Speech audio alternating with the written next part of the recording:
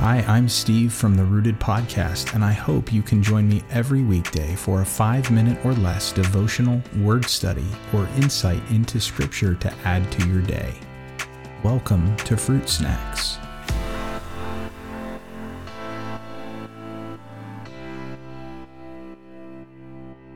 Hey everyone.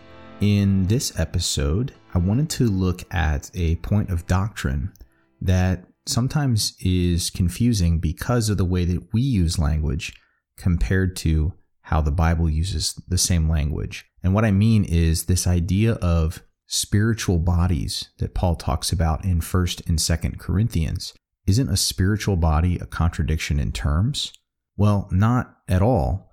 But part of the confusion is because of the way that we tend to use the word spiritual. For us, almost exclusively, spiritual means immaterial, non-physical, intangible, but that is not how the biblical writers conceived of spiritual things. To them, spiritual things were just as real and just as tangible as the physical world.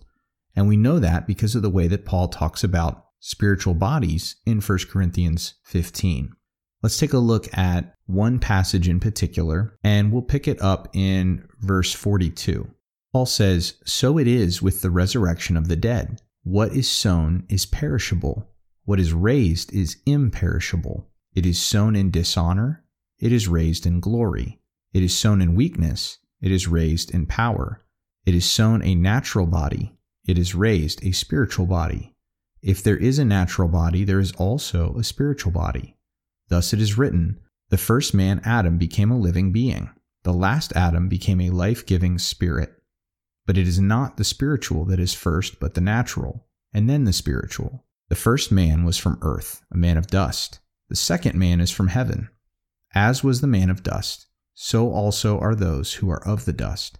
And as is the man of heaven, so also are those who are of heaven. Just as we have borne the image of the man of dust, we shall also bear the image of the man of heaven." There's a few things to unpack here, but in terms of spiritual bodies, one thing that we should note is that when Paul contrasts the spiritual body, he's not contrasting it with a physical body, but a natural body. And that's a key distinction, because in Paul's mind, if you look at the other terms that he uses, what is a natural body? Well, it's one that is perishable. Verse 42, sown in dishonor, it will wear out, it will fade over time. Weak, something that was never intended or able to last for eternity. But by implication, the contrast is that a spiritual body is all of those things. It is imperishable, and it is something that is fit for all of eternity. And if we look at verse 49, the last verse that we read, Paul says that we shall also bear the image of the man of heaven. Well, that would be Jesus.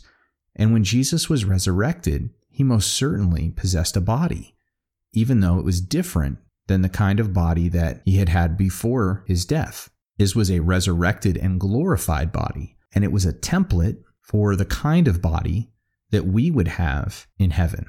We know this because Jesus is called the firstborn from among the dead. If we want to know what our resurrection bodies will be like, we need to look at Jesus' resurrected body for the template. Part of what this tells us and teaches us is that when God created humans, part of what being a human is to be embodied. We were created as a embodied soul, and God's intention for us is to be an embodied soul throughout all of eternity, so that we don't need to worry that heaven is going to be so unlike what we're used to here that we couldn't possibly conceive of it.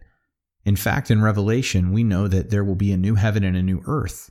So at the end of it all, in heaven, we'll actually be in a physical place with physical bodies doing physical things, except that God will be there and we'll be able to enjoy Him for all of eternity. So don't think of spiritual as somehow non-physical. Think of spiritual and spiritual bodies as those things that are fit for God's presence and that belong to Him. And that is what we are. We belong to God, and He will someday give us a spiritual body that is fit to live with Him forever.